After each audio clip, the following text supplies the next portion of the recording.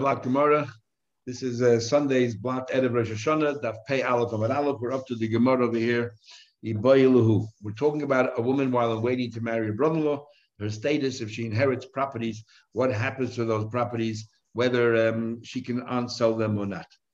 And we said that everyone agrees, B'Sham and B'Sil, that she can unsell whatever wants. The connection to her brother-in-law is not as strong. Okay, Iboilu Shemedes Yavam Shemesa. What about this woman who's in waiting? And if she dies, mi koivra. Who is the one that actually has to now spend the money and pay for her burial? The question is as follows. Yorshe Habal Karla, do we say? Now we said before that that if the wife passes away before the husband, so what happens to her Kesuvos remains with the husband, and the trade-off is he has to use some of that money to pay for her kavura. And sometimes it could even be more than the Kesuvos, but that's the risk you take. In other words, the kavura is in the place of the Kesuvos. In fact, according to the Gemara before, it's not so much the Kesuvos itself, it's more the dowry, the nadan that he keeps, and in exchange for the dowry, he has to pay for the kavura for all of these expenses. So the Gemara wants to know, and according to Tosfos, it also includes nifta termazel. The Gemara wants to know, the Gemara wants to know, in the case of a yavam, does the yavam, since the yavam gets to keep the Kesuvos, does he have to pay for the burial? So Yoshe Bal Karula, that the husband's family has to pay for the burial because they're the ones who are keeping the Kesuvos. Well, maybe no. In this case, it's her family that has to bury her because they keep the nichsim alaygu. It says in our Mishnah, what happens to nichsim alaygu, the properties? They go because he didn't marry her yet. It goes back to her family. Because they're the ones who yashin the properties that go in Abathon. So which one is it? So the Gemara Toshma coming in. Time to learn. Shemedes Yom Shemesa. If Shemedes Yavam that passes away, your sheha. It says there that your sheha, her heirs, Yoshei Kesuvos, those who inherit the Kesuvos, Chayavim B'Kfurasa. So it's clear. The Brisa states clearly that it's the husband's family who yashin her Kesuvos. They're the ones who have to pay all the funeral expenses. Abai says, in fact, Afana Namitanina. We learned it in a Mishnah. Not only from this Brisa, we have a Mishnah later on. And how is that? It says later on we're going to learn about Almana, a widow. Who takes care of the widow after her husband dies? She gets provided for from the state that the Yisaimim, the heirs inherited. But and the trade-off is that any earnings that she has goes to them, just like it would have been with their father. But the ein chayavin bikfurasa. They don't have to pay if their funeral expenses. They don't have to pay that. What about your share? Because but your share, who inherits her Kesuvos? Let's say she passes away.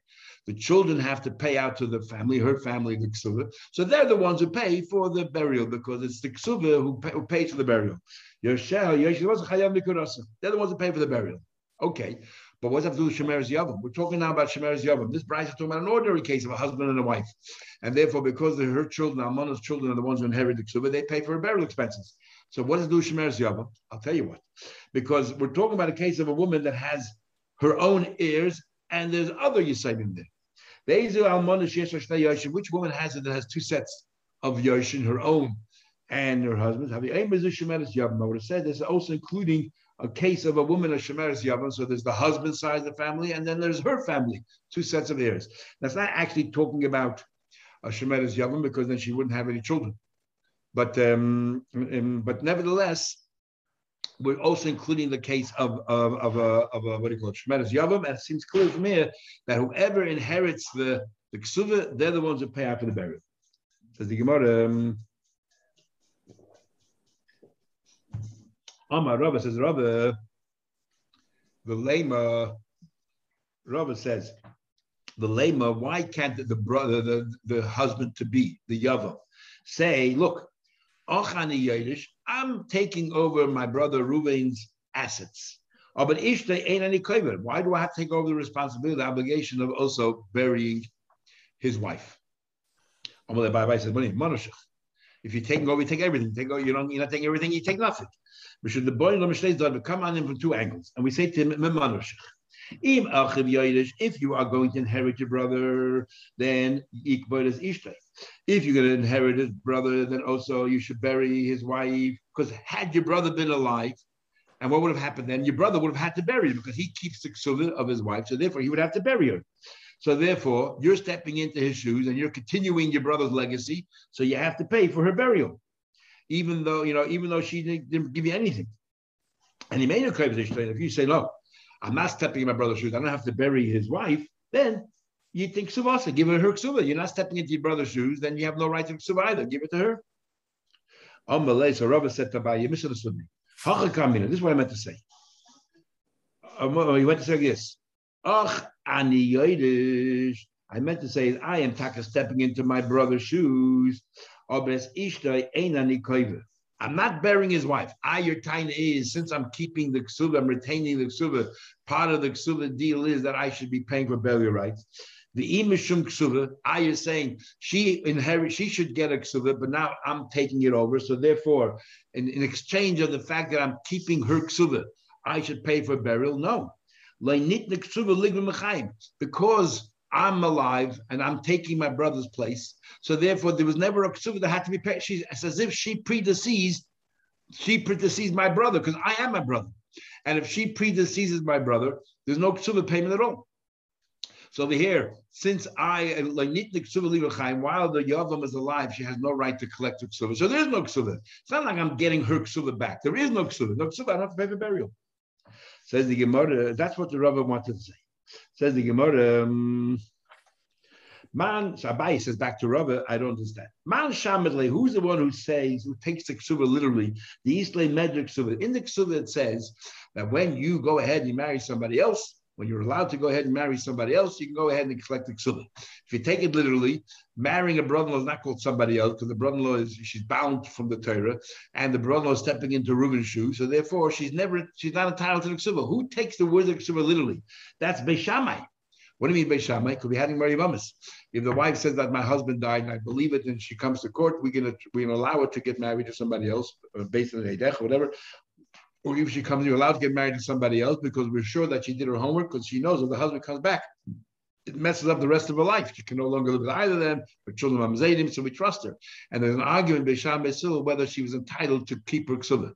Beis Shammai says yes, because the ksuvah says if she can marry somebody else, she can get a ksuvah. Well, she's marrying somebody else, so she's entitled to ksuvah. And Beis Hillel says no, because we're only doing it because she said it, not because the halacha says so. So Beis Shammai is the one who takes the ksuvah literally. So, okay, fine. So we'll follow Beis Shammai. But there's another law that Beis Shammai says, and that is the following. He says, Beis Shammai says that any star that is oimid ligbois, any star that is ready to be collected, is kigavud damis, as if it's been collected already. In other words, he says that a document is so powerful because it's irrefutable that it's as if you already have the money in your pocket. So a ksuvah of a woman that she already had it, and that's what Beis Shammai holds when it comes to ksuvah. So if Beis Shammai holds and we'll see in a minute how we know that. And if Beis Shammai holds that's as if she collected already. So even though the Yavam is still alive, stepping into Reuben's shoes, since the Reuben wrote a ksuvah to the woman, it's as if she already has the ksuvah. So if now her husband, the Yavam, your future brother-in-law, is going to collect the ksuvah, it's as if she is giving him a ksuvah. And if she is giving him a ksuvah, then he has to pay for the burial rights. That's what Abaye is asking Rava. How do you know that Beis Shammai says that? Because now we learned, and we'll have this in our site. Meisu ba'aleha. What happens? Any site of a woman's accused of being a site, you have to go to the Beis Hamikdash and drink the water. But what happens if the husband died? What if the husband died? Ad shaloi shasu. Before they had a chance to drink the water. Beis Shammai says noitlis ksuvah. They're entitled to collect the ksuvah, but Lo says they don't drink anymore. They don't drink because there's no husband there to continue, therefore they don't drink. She has to be able to go back to her husband. But they do, they're entitled to collect the ksuvah because nothing has been proven. Well, Beis Hillel says, Oy says, Oy lo ksuvah. She drinks, then she collects the ksuvah. If she doesn't drink, she doesn't get the ksuvah. Says the Gemara before we get back to our point. Oy says she drinks. It says the pasuk that the man should bring his wife to the kohen. But there's no man here, he's dead. But Hillel meant was because we deny you the opportunity to drink. She's not Now, so what's the Bai's point here? But Beishamai says, Noitlis ksuva, they take the ksuva, but says she doesn't drink. Now, let's think for a second. Why is she entitled to? We have a suffix now. Is she entitled to the ksuva or not? So whenever you have a suffix, just leave things the way they are. Why is it that we allow her to collect the ksuva? It's a suffix. Suffix anoi, suffix lois anoi. So something whether she committed adultery or not. Something whether she's entitled to the ksuva. And yet, surely the money was the husband's. Something whether the woman's entitled to it or not. And we have a rule that a suffix cannot overturn a vadet. So why are we paying the ksuva? So the Gemara there says, Shabbos' opinion, you think as if the husband has the money in his bank account, and the question is whether the woman can take it from him. It's all the way around. As soon as you wrote a ksuva, the document to the wife, the money belongs to her already. As if she had it already. And therefore she is the vadet. She definitely has the money. And therefore, since it's only a suffix, whether she's still entitled to it or not, a suffix cannot overturn a vadet, so she keeps it. So what do we see from here? The Beishameh holds that the money is hers. So if, let's say, Shimon, the brother-in-law, is now taking over the ksuva, it's as if the woman is granting it to the brother-in-law, because the ksuva is already as if it's paid out. And if he's granting it to the brother-in-law, then the brother-in-law in return has to pay for all the funeral expenses. So why? So that's what Abai is asking Rava. So why do you rule that that it's her family who pays for it? Don't we need and there doesn't exist as a raya that Beishameh holds that it's hers. Rav Ashi said, Yavam nami ka'achadami. Rav Ashi says that a Yavam is not considered like a continuation of Reuben as far as this is concerned. It's considered that she's a stranger. So therefore, if you read the Kesuvos, take it literally. When you're entitled to marry somebody else, you're getting a Kesuvos. So therefore, it's as if the brother-in-law is entitled to the Kesuvos because you entitled to get the Kesuvos. And therefore, because the entitled to get the Kesuvos, therefore we allow her to because we're entitled to get to the ksuva, so therefore, even according to Shammai, if you take the ksuva literally, it's an achar, and there's no problem here that you can collect the ksuva.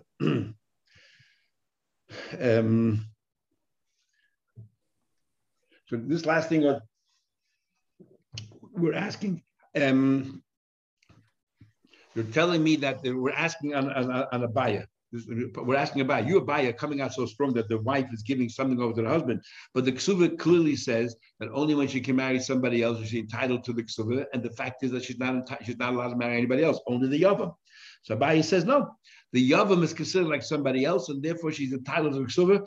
And therefore, I have a question on Rava, says Abaye. I have a question on Rava. Why are you ruling that it's her family that should pay for the funeral? It's actually his family should pay for the funeral because they're getting the ksuva. She's granting them a ksuva. So the Gemara continues. Shalach le Rava l'Abaye. So Rava, even though it's two dots, it's in a way, I'm not sure why the two dots. So Rava sent a letter to Abaye, the Yad Rav Shmaya bar Zera, via Shmaya, the son of Rav Zera, and he asked the following question. You're telling me that the wife is already entitled to collect the ksuva while in that position there, and therefore, because they're entitled to collect the ksuva in that position, and therefore she's giving something to the husband, that's where the husband really should be paying for the ksuva. Says the Gemara, you're telling me, you're telling me that what? A ksuva can be collected. You're arguing because my whole point was that she's not entitled to the ksuva, she's not giving anything to the husband, and therefore, why should they pay for the funeral? You're telling me no. No, you're telling me that the ksuva is entitled to collect mechayim, and therefore, as if she already had the ksuva, and then she's passing it on to the husband, and therefore the husband should pay. So I'm asking, and therefore, you're saying to me that the husband should pay. Let me ask you a question. But Tanya, we learned Rab Abba Oimes. It says in the Brayso. Rab Abba said, "Sha'alti." Even though Rab Abba generally is the name of an Amoira, this is actually a Tana. So Rabbi Abba said, "Sha'alti as Sumchas." I asked Sumchas. Sumchas was a student of Rab Meir. So obviously, we're talking about the Tanya. I asked Sumchas. If somebody wants, let's say Reuben is a very wealthy man and Shimon was not. Ksuva is 200 dinarim, let's say, but he has assets worth 10,000 dinar. And we said before that everything is locked in, and you cannot sell because everything is encumbered by the ksuba. But he now wants to have somehow or another to have access to these properties so that he can sell them, or at least a big chunk of them. He needs money. What should you do? Give me a remedy. Kate said, "Otherwise, what should you do?" This is the advice that we give. This is what Sumcha said. Im kohen, if he's a kohen, yas, there's no alternative, as we'll see in a minute. Yas is to make a big party and get her a little bit happy. The Yifayas, and be nice to her and try to appease to her, appeal to her good sense. Ksuva's 200, this is 10,000. Let me sell $5,000 worth. You're still taken care of. That's what you do. No other breda. But in Yisrael, if the brother-in-law is a Yisrael, well, this is what you do. Megarish beget. What you do is you divorce her. And you can do two things. You can either pay her out the ksuva, and the moment you pay her out the ksuva, the rest of the properties are unencumbered because you paid her out. Sell whatever you want, and then remarry her. Then you remarry her. And you sold in the interim period, so it's not a problem whatsoever. Or you can say, even if you don't sell any properties, divorce her, pay her out of ksuva, and then you take her back. When you take her back this time as your wife, you no longer have that issur of selling properties, and therefore you can sell properties. And the difference is as follows: when by Yavama, when the Yavam takes over, he doesn't change the ksuva. So the ksuva, in the ksuva, it's written any properties that I bought in the past and any properties I'll buy in the future. So she's very confident, things will always work out. But when the brother-in-law takes over Reuven's place, he doesn't write whatever I buy in the future, whatever I bought in the past. It's Reuven's. Reuven's dead. He's not buying anything else. So she's very worried. But when he takes it back a second time and he rewrites the ksuva, and he says over here that anything that I buy in the future, she's comfortable, and therefore we can sell the properties even after you marry again. So that's the advice we give you. Says the Gemara, and the only properties that he cannot sell are the properties that are directly encumbered with the ksuva the second time around. Now, my question is follows, says Rabba. If you're telling me what? That she's entitled to ksuva.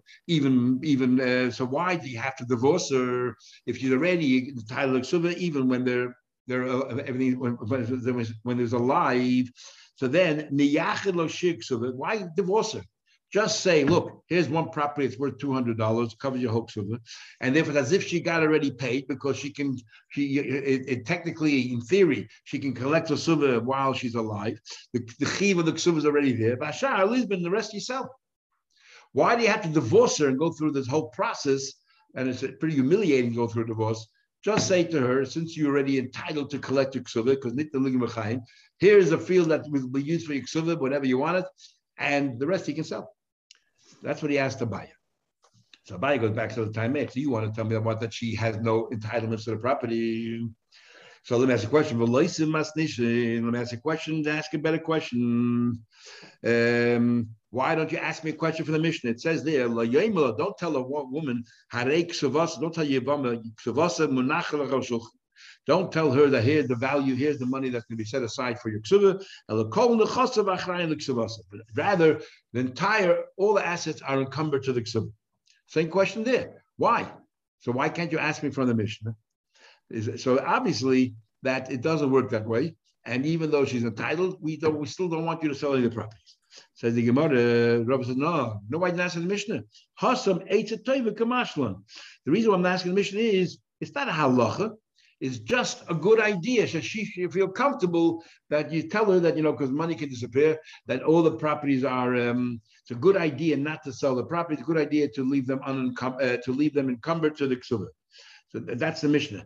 But over here, Rab Abbas tell you to go through this whole process. In other words, there is no other remedy, which means that she is not entitled to ksuva while they're still married at all. Not so safe for the time. It says later on, a purchase not to his own wife. Ask him about the case of Yavama to his own wife. This will be set aside to cover your ksuva, and the rest will leave it alone.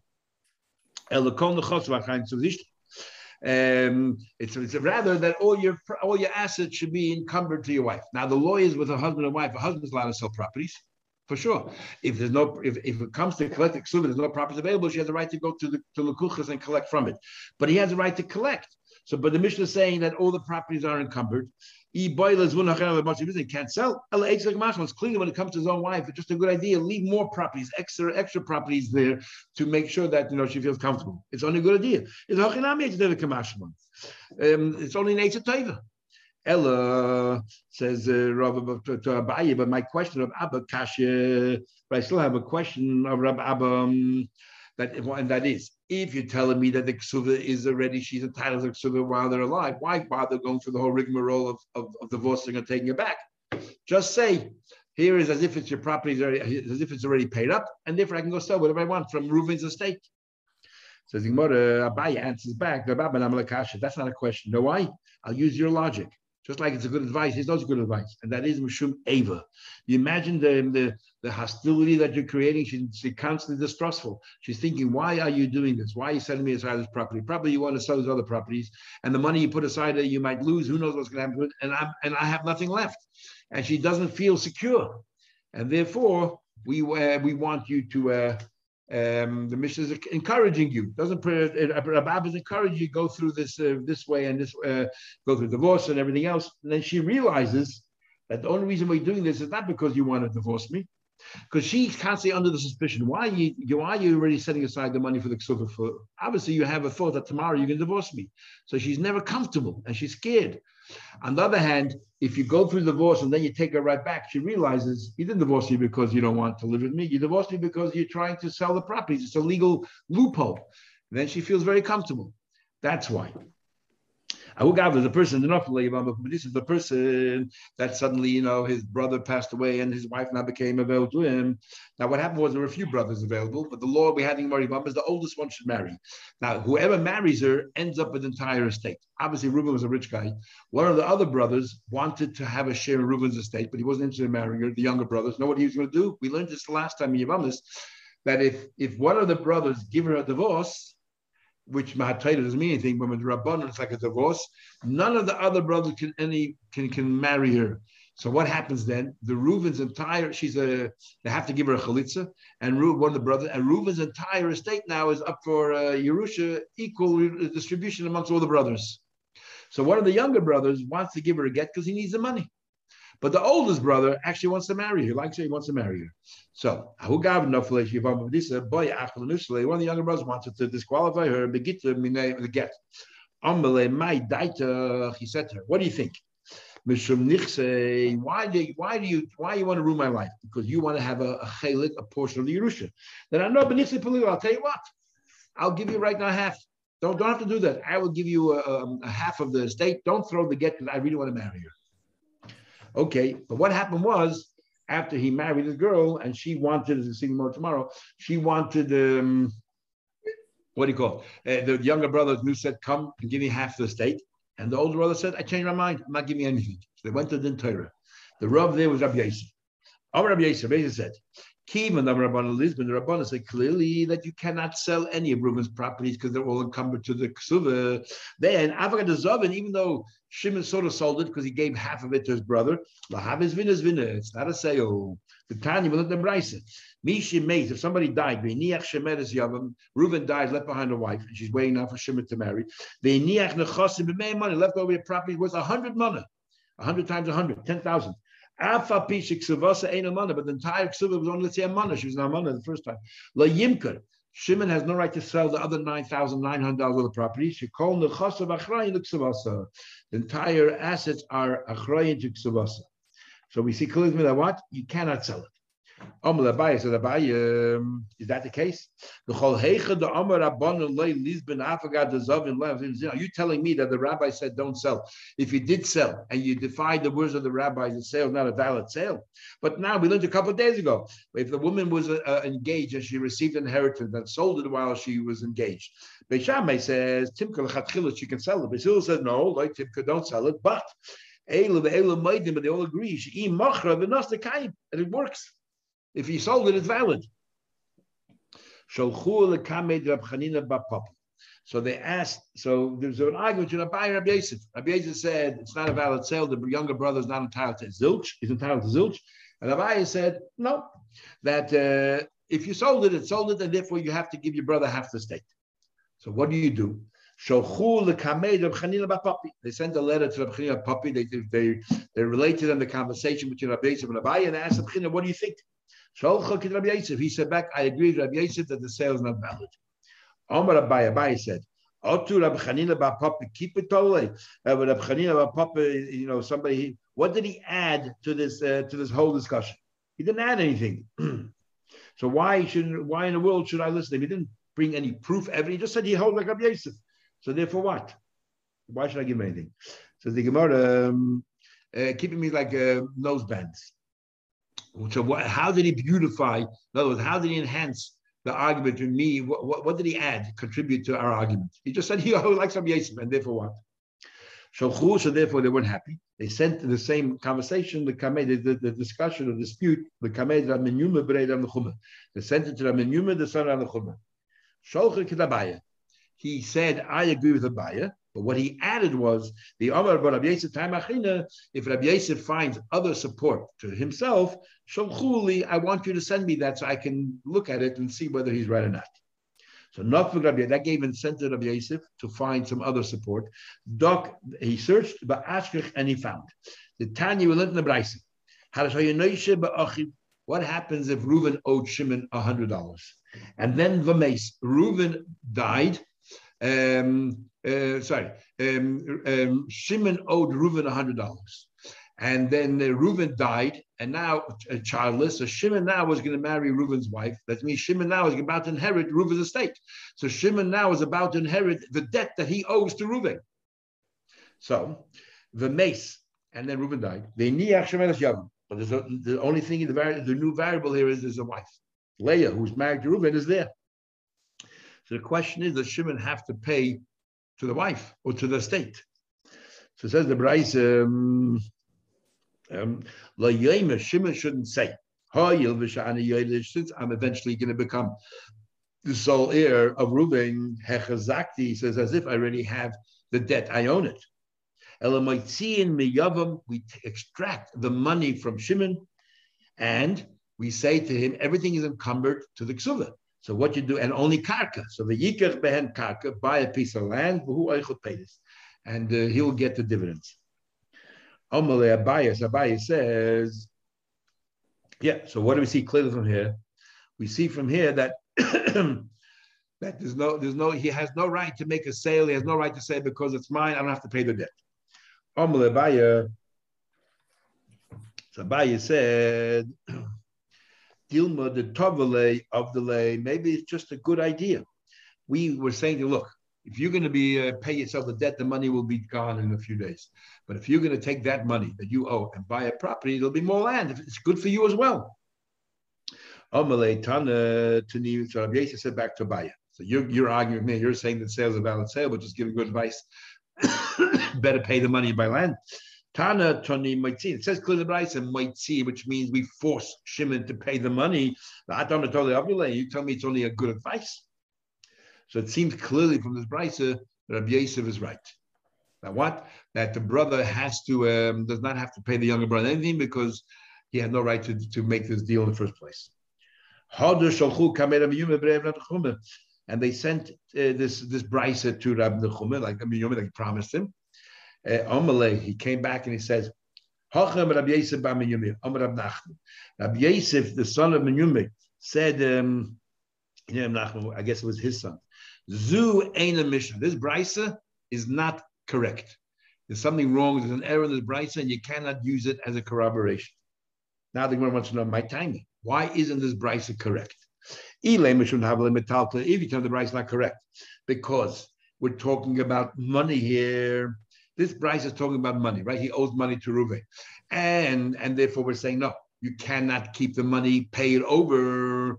Why have to pay it over? Because it's encumbered to her Kesuvah. But we learned before that that's halacha, that metaltlin are not indebted to the Kesuvah. So why does he have to pay the money? Because she has no right to it. Because she only has right to the Kesuvah and all the assets which are encumbered for the Kesuvah, but not metaltlin. So that you can't say the Bryce is wrong. Dilma Rab Meir, and the author of the Bryce Rab Meir, and in this respect, we don't agree with Rab Meir, but everything else is right. He all the Tatum are indebted to Ksubah. So why is the Bryce wrong? The element from the Amal, he said to her, At lav balat devarim b'diyad. He says to her, when you come into the picture, I borrowed money from your husband, I owe the money to your husband, I'm going to yash on your husband, and therefore I don't have to pay you. I never borrowed the money from you, so you can't come in and tell me I have to pay because this money has to go towards Yiksubah. I have nothing to do with you. So what are you talking about? Deal with Rab Nassim. Maybe this follow Rab Nassim, which is accepted in halacha. That's called Shibudah de Rab Nassim. And we already had this previously. Shibudah de Rab Nassim a few times. Shibudah Rab Nassim means if Reuven owes money to Shimon and Shimon owes money to Levi, then Reuven owes money to Levi. And there's a whole question where Levi can go directly to Reuven, he has to go by Shimon, but because ultimately this money belongs to Levi. So over here also. So Shimon owes money to Reuven. Reuven owes Ksuvah money to his wife, and therefore the wife says, "What do you mean I'm not involved here? I am. Ultimately, you owe me the money, and therefore take the money and buy property."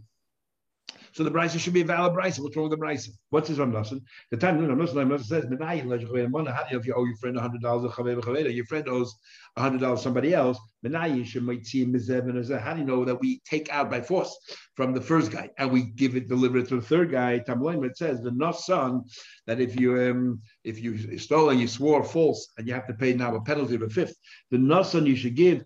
So the one you're guilty to, what does that mean?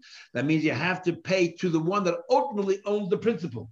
And who is that? The ultimate lender. So you have Reuven, Shimon, Levi. Reuven owes Shimon $100, but Shimon owes Levi $100. Then Levi is the one who really owns the principal. Reuven owes Levi. Ella, the pshat is like Ashkan Tana. You know why the price is a default or faulty? Like Ashken Tana, we don't find any Tana. The Machmetrek Chumra B'Ksuvah. Here we're taking on two Chumras. We're taking on Rab Meir that says that even metalclid portable items are encumbered to the Ksuvah, and that is Ksuvah, number one. And number two, Shibudah de Rab Nassim. How does he come in the picture? Because since Shimon owes the money to Reuven, and Reuven owes the money to the wife. Ella, Ikra Meir, Ikra Nassim. Either one, you can't follow. That's why this brisa is not a valid brisa, and that's why we have a machlekes between Abaya and Rabbi Yosef. And Rabbi Yosef couldn't prove his point because this brisa that he brought a proof to that the sale wasn't a sale is not a valid brisa, and therefore Abaya says the older brother has to pay the younger brother out because he made up with him and he had every right to sell it. Omar Rava says, now, Im Kain, remember when I had this discussion with Abaya as well, the Omar, he told me, he told me about this Bryce, it's not a valid Mishnah, but I had no idea what he meant. Now I understand why he said it's not a valid Mishnah. Okay, we'll stop here. We'll continue tomorrow.